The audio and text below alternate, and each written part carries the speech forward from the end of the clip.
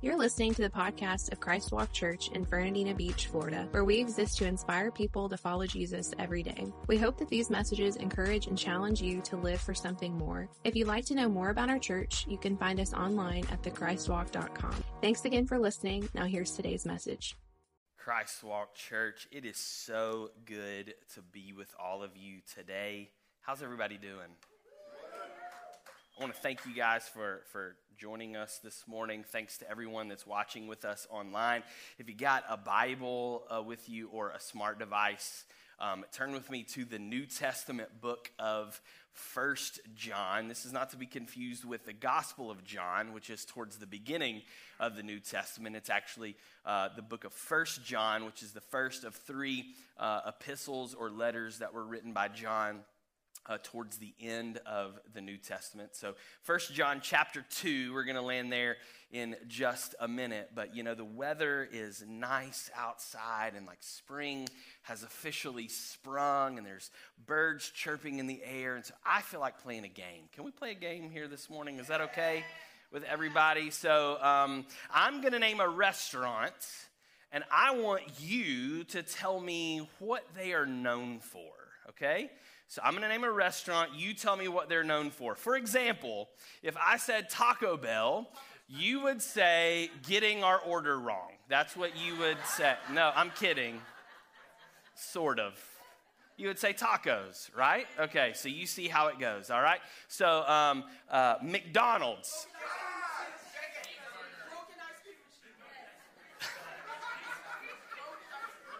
Okay.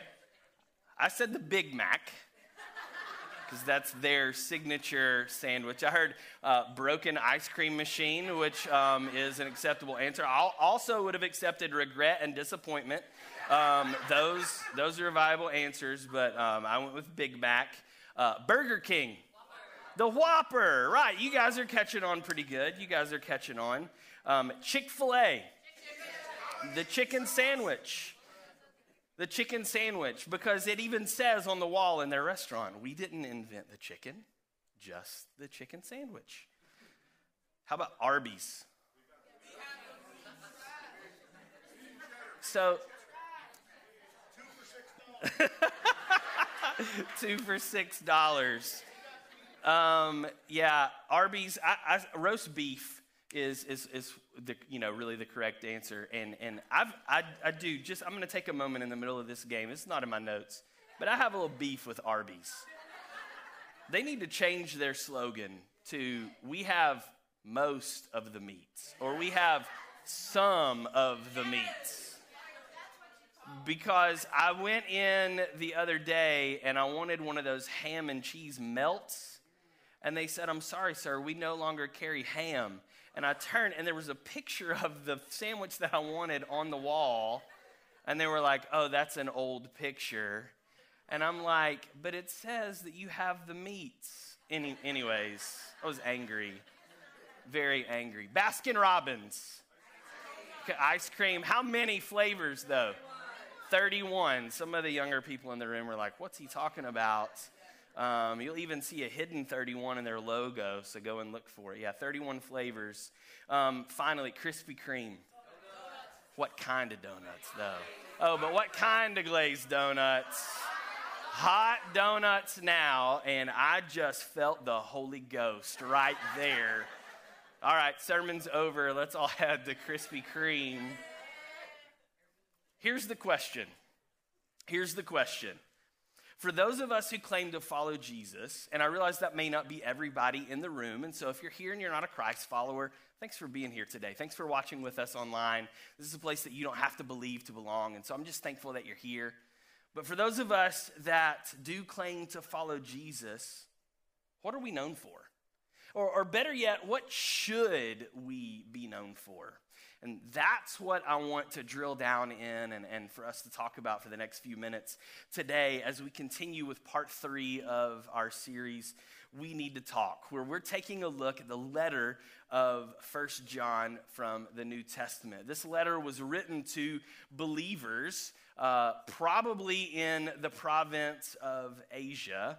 And John used this letter that he wrote as a means of denouncing the rise of false teachings like Gnosticism that were creeping their way into the church, and to encourage those claiming to follow after Jesus Christ to live out a real and authentic faith.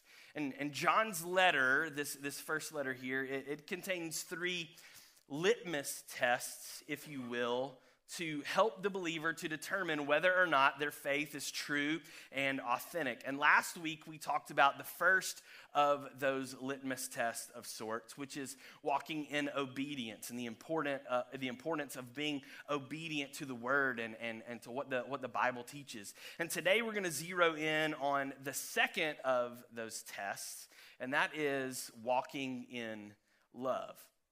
And so let's begin with the end in mind. Here's what I believe God's word is speaking to us, and what I'm going to attempt to try to prove and support to all of you here this morning. And it's simply this. If you're taking notes, perhaps you want to write this down. Living like Jesus requires loving like Jesus. Living like Jesus requires loving like Jesus. In fact, for those of us who claim to be followers of Christ, it's what we should be known for. But if I can be honest, is that okay if I'm honest with everybody this morning? Yeah? Some of you, a bunch of you would probably prefer that I lie to you apparently, because only one person said yes, you can be honest with us. If I can be honest, I'd really rather that this concept or this idea not be in the scriptures at all. Because here's what I've come to discover. Loving other people is hard. It is way more fun and way easier to be an insensitive, cold-hearted jerk. And that is my natural, that's just who I am. I've discovered, that's the natural bent that I have is to be that way rather than loving other people. And the reason that loving other people is so hard is because they do things that bother me. Can I get a witness in the house? Is there anybody? Okay, I got a few people. The reason loving people is hard is because they do things that bother me. In fact, one of my life mottos is simply this: people who do things bother me. It doesn't matter what they're doing, because they're not doing it my way, they're not seeing it my way, they're not getting out of my way. It has nothing to do with my way. And when I don't get my way, I get bothered, and I don't really feel like loving. And I bet if you were honest, you would say, Pastor Blake, there's a part of me at least that's in that boat along with you. And God, in his infinite wisdom and in accordance with his grandiose sense of humor, saw fit to call me to a lifetime of service and love to, you guessed it, people. So for the rest of today, I'm simply going to have a conversation with myself, and hopefully the rest of you can glean something from it as well. So 1 John chapter 2, here's what he has to say about love. 1 John chapter 2, verse 7 and 8. He says, "Dear friends, I'm not writing a new commandment for you. Rather, it is an old one that you have heard from the very beginning. This old commandment, to love one another, is the same message you heard before, yet it is also new. Jesus lived the truth of this commandment, and you also are living it. For the darkness is disappearing, and the true light is already shining." So, for the remainder of our time here this morning, I want to talk about 3 things that we must understand about love. That if we're going to be a loving people, that if love is something that we're going to be known for, there's 3 things that you and I have to understand about it. And it starts with, number 1, that love is a commandment.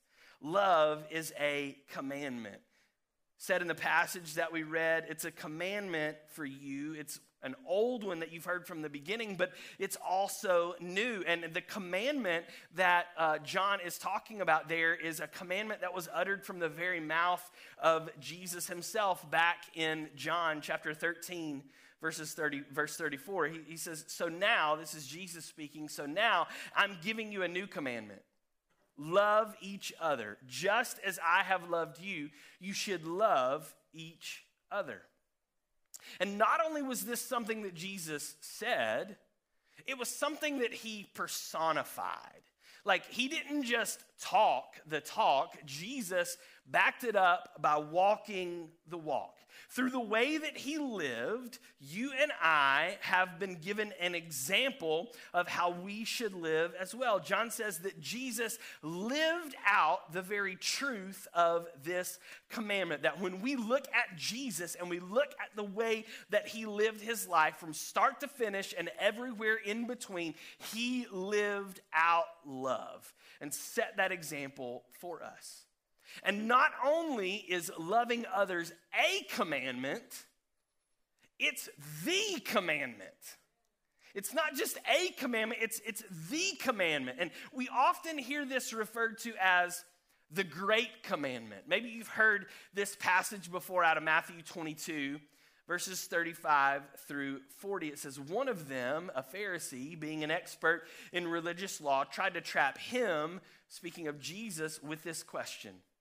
Teacher, which is the most important commandment in the law of Moses?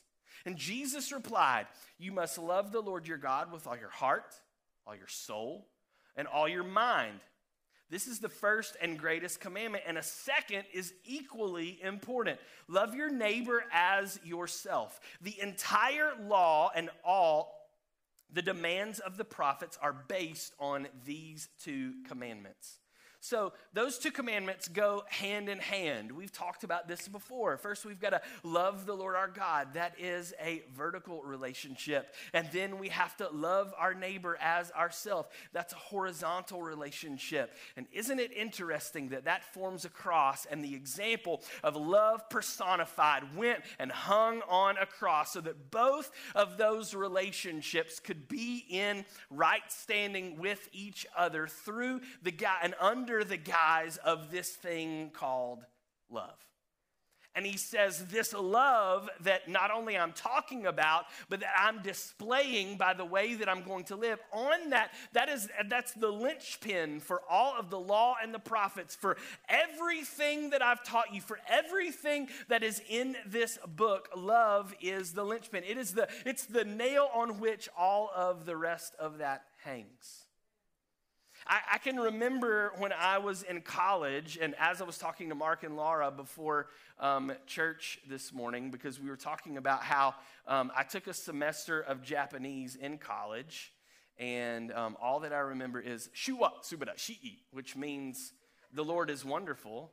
So I'm fully equipped for them to pack me up in their suitcase and take me along with them. I can be like their hype man. You know, as they go around, I could just pop up out of places and go, Shuwa, Subada, Shii, and then disappear, you know.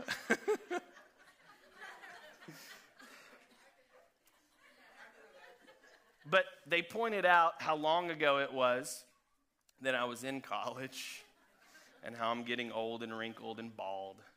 But I can still remember, if you can imagine that I can still remember there were some classes in college that I wanted to take, in one semester in particular, but when I went to register for them, they said, I'm sorry, Blake, you can't register for those classes. Because come to find out, in order for me to enroll in those classes, I first had to take a different class that laid the foundation for the things that I was going to learn in those other classes. And these were known as prerequisites, right? You've heard of this before. A prerequisite is something that is required beforehand. And ultimately what John is saying to us here is that love is the prerequisite for the Christian faith. That before we can grow in our faith, before we can ever become who God has called us to be, before we can ever be identified as a fully mature believer in Jesus Christ, we first have to learn to love other people. We first got to get this love thing right before we can move on to the advanced levels of what God is wanting to do in and through our life. And I came to deliver a message of hope to everyone this morning. And the message of hope is this, is that the Bible says that in the last days, like loving people, it's going to get even harder than it is than it has been before. Matthew 24:12, Jesus says that in the last days, sin will be rampant everywhere, and the love of many will grow cold. Like, that's not very, that's kind of disheartening when you think about it. That, like, as hard as it is to love people now, that, like, as this thing progresses and we get closer and closer and closer to the time of Jesus' return, it's going to be even more difficult for us to love people because sin is going to be rampant everywhere and the love of many is going to grow cold. The result of this is twofold. First, because of their choice to engage in rampant sin, others are going to wane in or perhaps deny altogether their love for God and his people.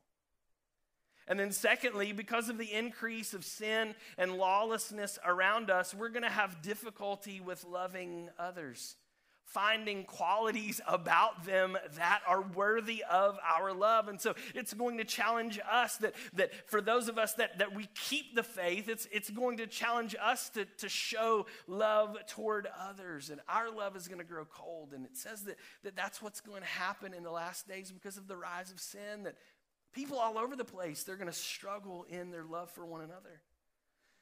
And Peter, in his first letter in chapter 4, verses 7 and 8, he says, "The end of the world is coming soon.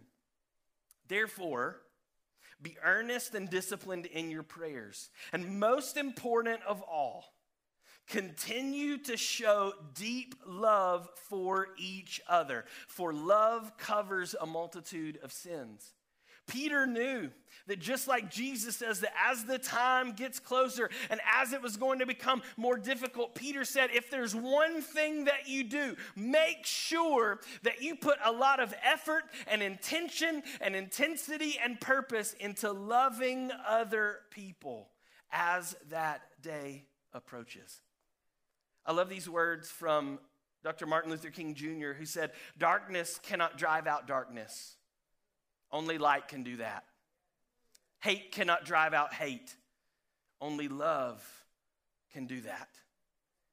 So in other words, as sin and darkness increase in the world around us, so must our commitment to shine the love and the light and the life of Jesus Christ into those dark places in how we think and how we act and how we speak.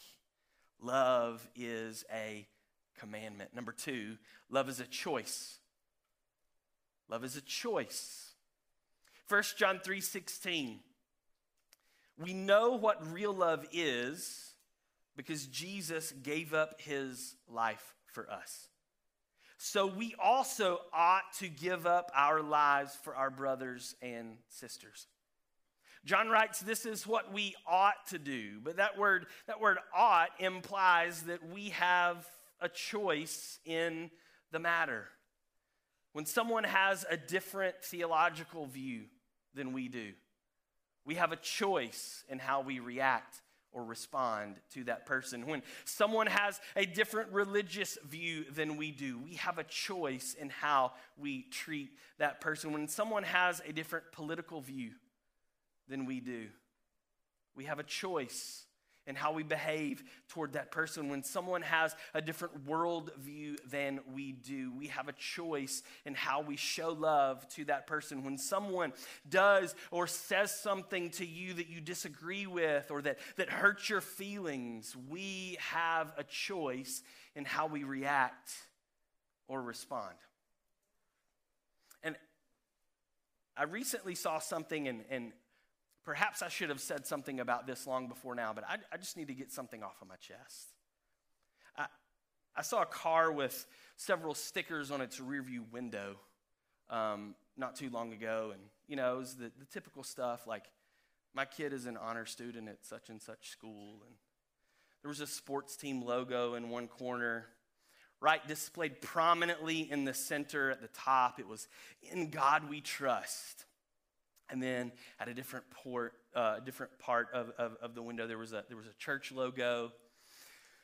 And then the last sticker that I noticed was a "Let's Go Brandon" sticker. Now, for the record, the church logo was not a Christ Walk sticker. Some of you are getting a little nervous. I got a lot of problems with that because this isn't a political thing. This is a Jesus thing. And so, those things don't mix. The church logo, the In God We Trust, and then the Let's Go Brandon, which we all know what that really stands for. Whether we disagree or agree, whether we're right or left, blue or red, however we align ourselves, at the end of the day, he's a person, a creation of God, and he is our president. So however we feel about him, our responsibility is to not shout obscenities his way. It's to get on our hands and knees and our face and pray for him and for the other leaders of our country, regardless of which side of the aisle we find ourselves on. Here's a little known fact. You can disagree with someone and still be loving toward them. At no point does disagreement require that we demean or defame or degrade. That's not a requirement of that. We can disagree and still show love, and life can still move on the way that it needs to. But the world has convinced us that in order to love, we also have to agree or condone or accept. And that's simply not the truth.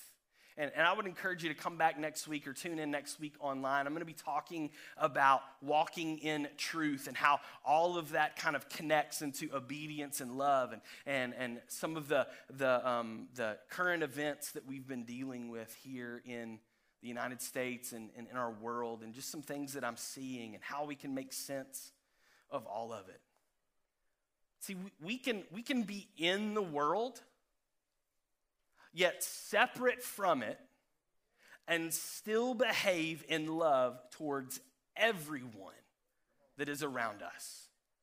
And the place that starts is right here in this house, with the people that we come into corporate worship with and we don't necessarily see eye to eye with and we have disagreements with and everything. It starts with us loving the other brothers and sisters, the believers in the faith. Because if you can't show love, if we can't show love to the people inside the church, we'll never be able to show love to people outside the church. And make no mistake, the world is sitting up and they're looking and they're watching and they're paying attention. And if we can't figure out how to love one another, and we can't figure out how to display the love of Jesus Christ in the lives of those of us who claim to be Christ followers, then those that are outside the faith, they are never going to want to have anything to do with anything that we offer them in regard to a relationship with Jesus Christ, because they're going to look at how we love one another and say, if that's what it's all about, then count me out. So they're paying attention to how we live and the love that we display and the way that we go about it. And Jesus talked about this in Matthew chapter 5 in the Sermon on the Mount, verses 43 through 48. He says, "You have heard the law that says, love your neighbor and hate your enemy. But I say, love your enemies. Pray for those who persecute you. In that way, you will be acting as true children of your Father in heaven. For he gives his sunlight to both the evil and the good, and he sends rain on the just and the unjust alike. If you love only those who love you, what reward is there for that? Even corrupt tax collectors do that much. If you are kind only to your friends, how are you different from anyone else? Even pagans do that. But you are to be perfect, even as your Father in heaven is perfect." What's the standard here? Perfection. Wow. Perfection is the standard. That means that's what we've got to strive toward. That there is no second best. There is no watered down version of this. There is no compromise. It is perfection as Jesus is perfect in this. That's how we ought to strive to live our lives, in love. Paul talks about the attitude that you and I have to have. The approach that you and I have to take. Romans 12:10, he says, love each other with genuine affection and take delight in honoring each other. A couple of our values here at Christ Walk Church are, one, honor is our calling. That we feel like we've been called by the Lord to honor those that are around us. We honor up, we honor down, we honor sideways in every aspect of our lives and our relationships with everyone that we come in contact with. We are to honor people.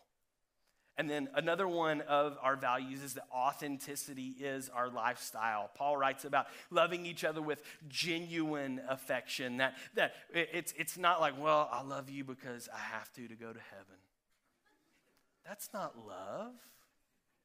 No, I love you because I want to, because I'm choosing to.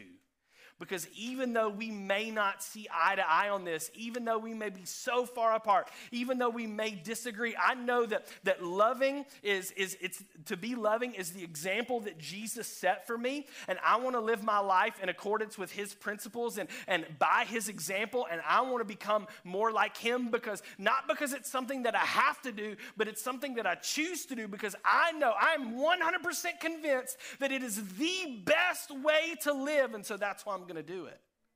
And then we get to reap the benefits of that. And when we choose to live his way, the end result is always blessing. It's always blessing. So when we live a lifestyle of love and we do it with honor and we do it with authenticity, it becomes a part of who we are. Then the question becomes like, what's the measuring stick for this? Like, how can we ensure that we can be loving or that we're being loving or that we're showing love to those around us? And I'm so glad that you asked that question. You always ask such great questions. And to find that measuring stick, we have to look no further than 1 Corinthians chapter 13. It ain't just for wedding ceremonies. 1 Corinthians 13, verses 4 through 7. Love is patient and kind. Love is not jealous or boastful or proud or rude. It does not demand its own way. It is not irritable, and it keeps no record of being wronged. It does not rejoice about injustice, but rejoices whenever the truth wins out. Love never gives up. It never loses faith. It is always hopeful and endures through every circumstance. Each one of those attributes of what love is about, you know what it is? It's a choice. It's a choice. Every single one of those attributes is something that someone who is loving or who is displaying love, it's something that they're choosing to be or to do. I'm going to choose to be patient. I'm going to choose to be kind. I'm going to choose to not let jealousy rule or to not boast inappropriately or to be proud or rude. I'm going to choose that I don't demand my own way. I'm going to choose not to be irritable. I'm going to choose not to keep records of being wrong, or I'm going to choose not to rejoice in injustice. I'm going to choose instead to rejoice when the truth wins out. I'm going to choose to never give up. I'm going to choose to never lose faith. I'm going to choose to remain hopeful in every circumstance. I'm going to choose to endure till the very end because I'm going to be a person of love. That's what it looks like. It's making that choice in every situation, in every circumstance, regardless of what comes our way. And so just hypothetically, something for you to think about, to chew on.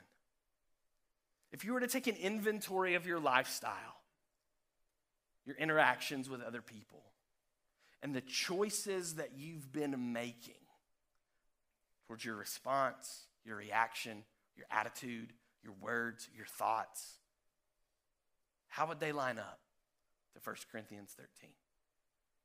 That's the measuring stick for whether or not we're loving the way that we're supposed to. Love is a command. Love is a choice.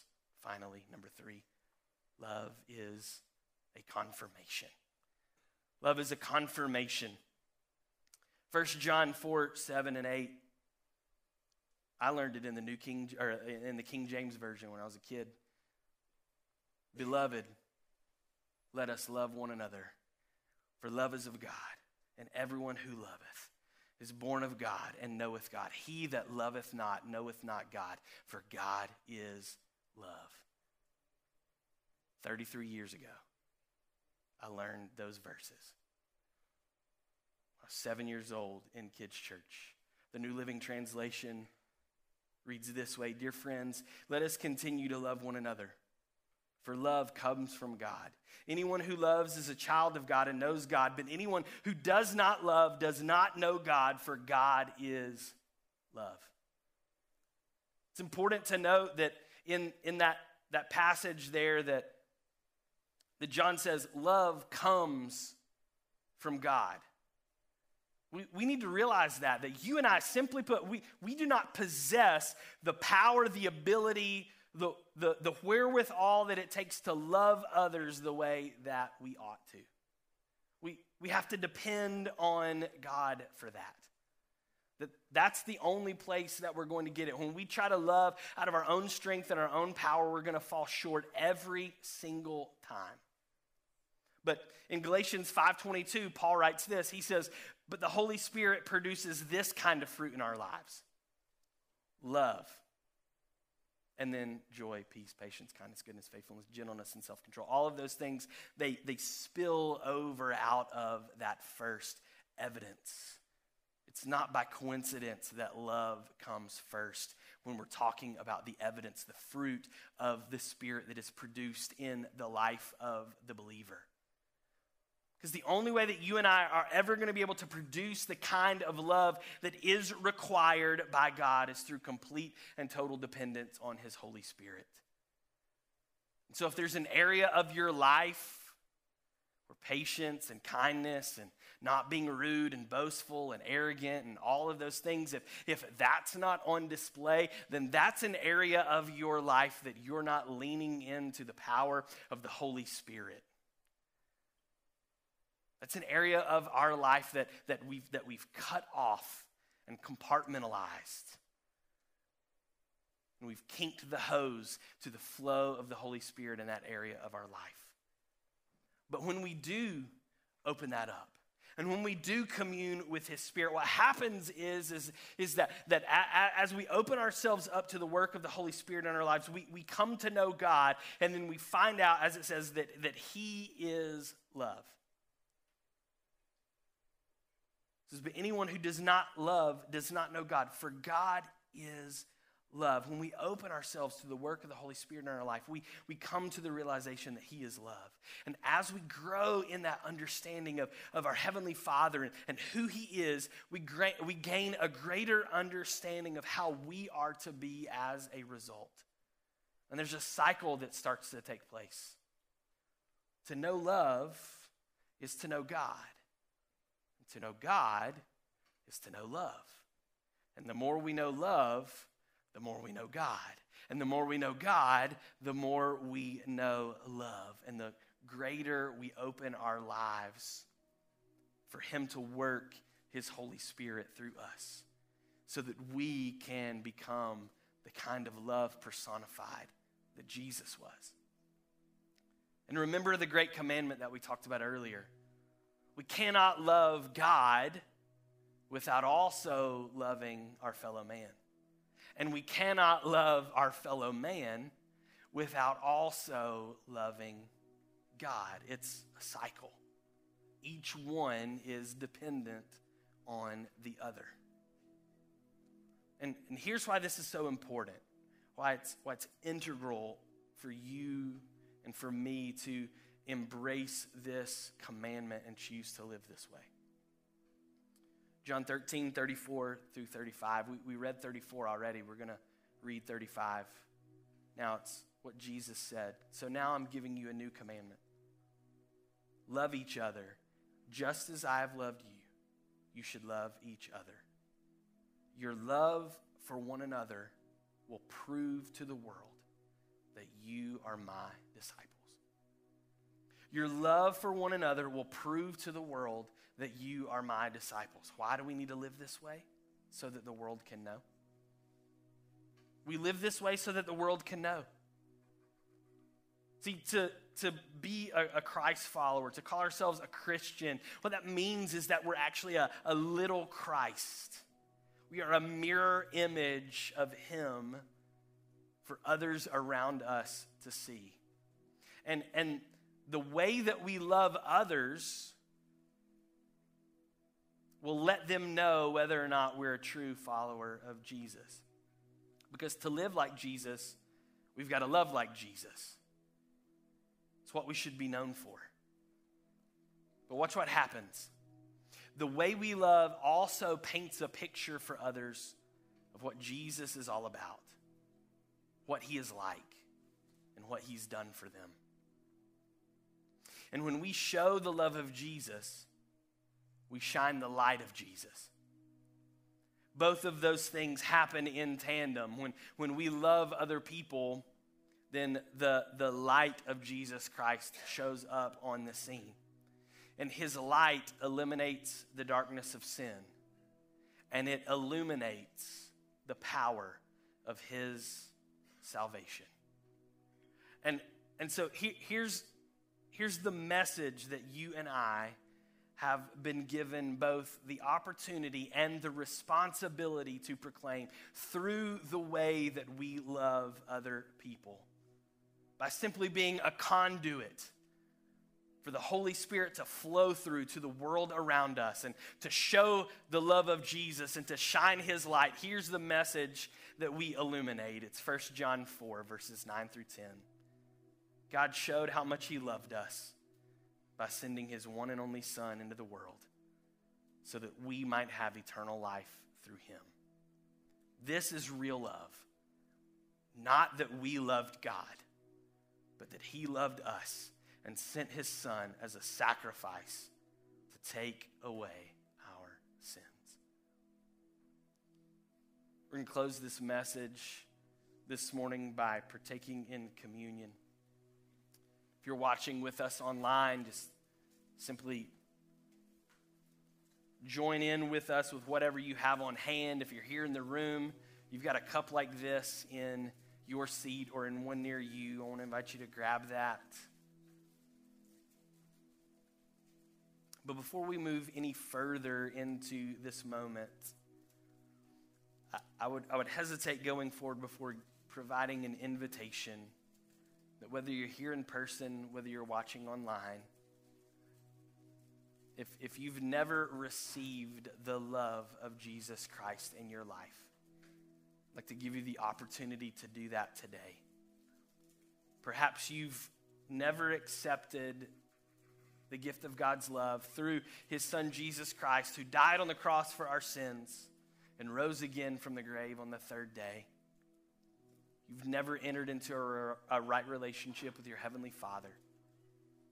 You'd like to do that this morning. If that's you today, I invite you to pray this simple prayer with me. Heads bowed, eyes closed, as we prepare our hearts for communion. Let's pray this together to invite the Lord into our hearts. Heavenly Father, I admit that I'm a sinner and that I'm lost without you. I believe that Jesus died in my place, making a way for us to have a relationship. And today I choose to follow Jesus and his way for the rest of my life. Amen.